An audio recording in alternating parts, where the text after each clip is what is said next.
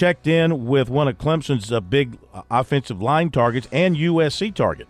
Elijah Thurman, 6'5", 275, Hinesville, Georgia, visited Clemson officially for the Georgia Tech game. That was his third to the campus this year. He camped in June, and he took in the Florida State game in September.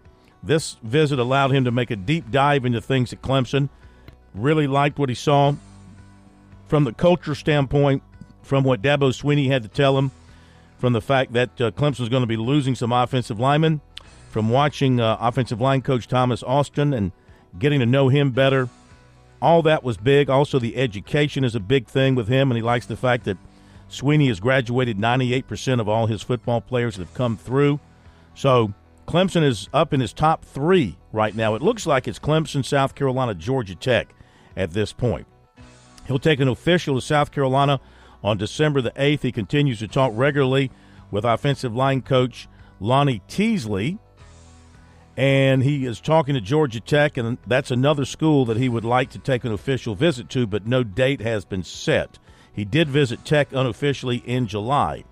Asked if he had a number one, Thurman said he couldn't really identify one right now because he still had those other official visits he wants to take.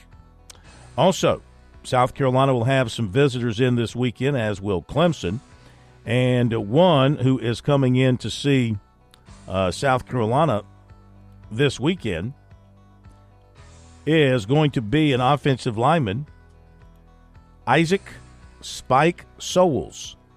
And he is out of Louisville, Kentucky, 6'2", 292.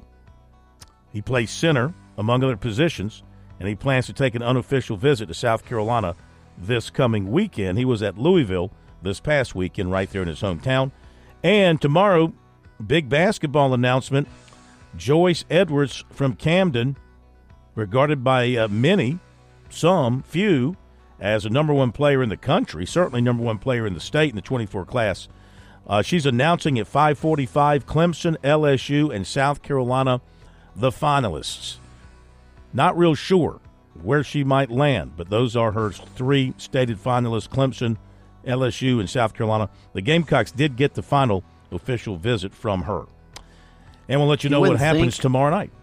You wouldn't think that Clemson would be in the mix, but you want to talk about a big recruiting win and one that Amanda Butler, if she's ever going to turn the direction of that program around, that would be one there. Yeah. Because you know how you talk about football recruits, and we don't buy into the star ratings, but we go with the teams that are recruiting them. I mean, you can't go up against much better than the Gamecocks and LSU right now in women's basketball. I agree.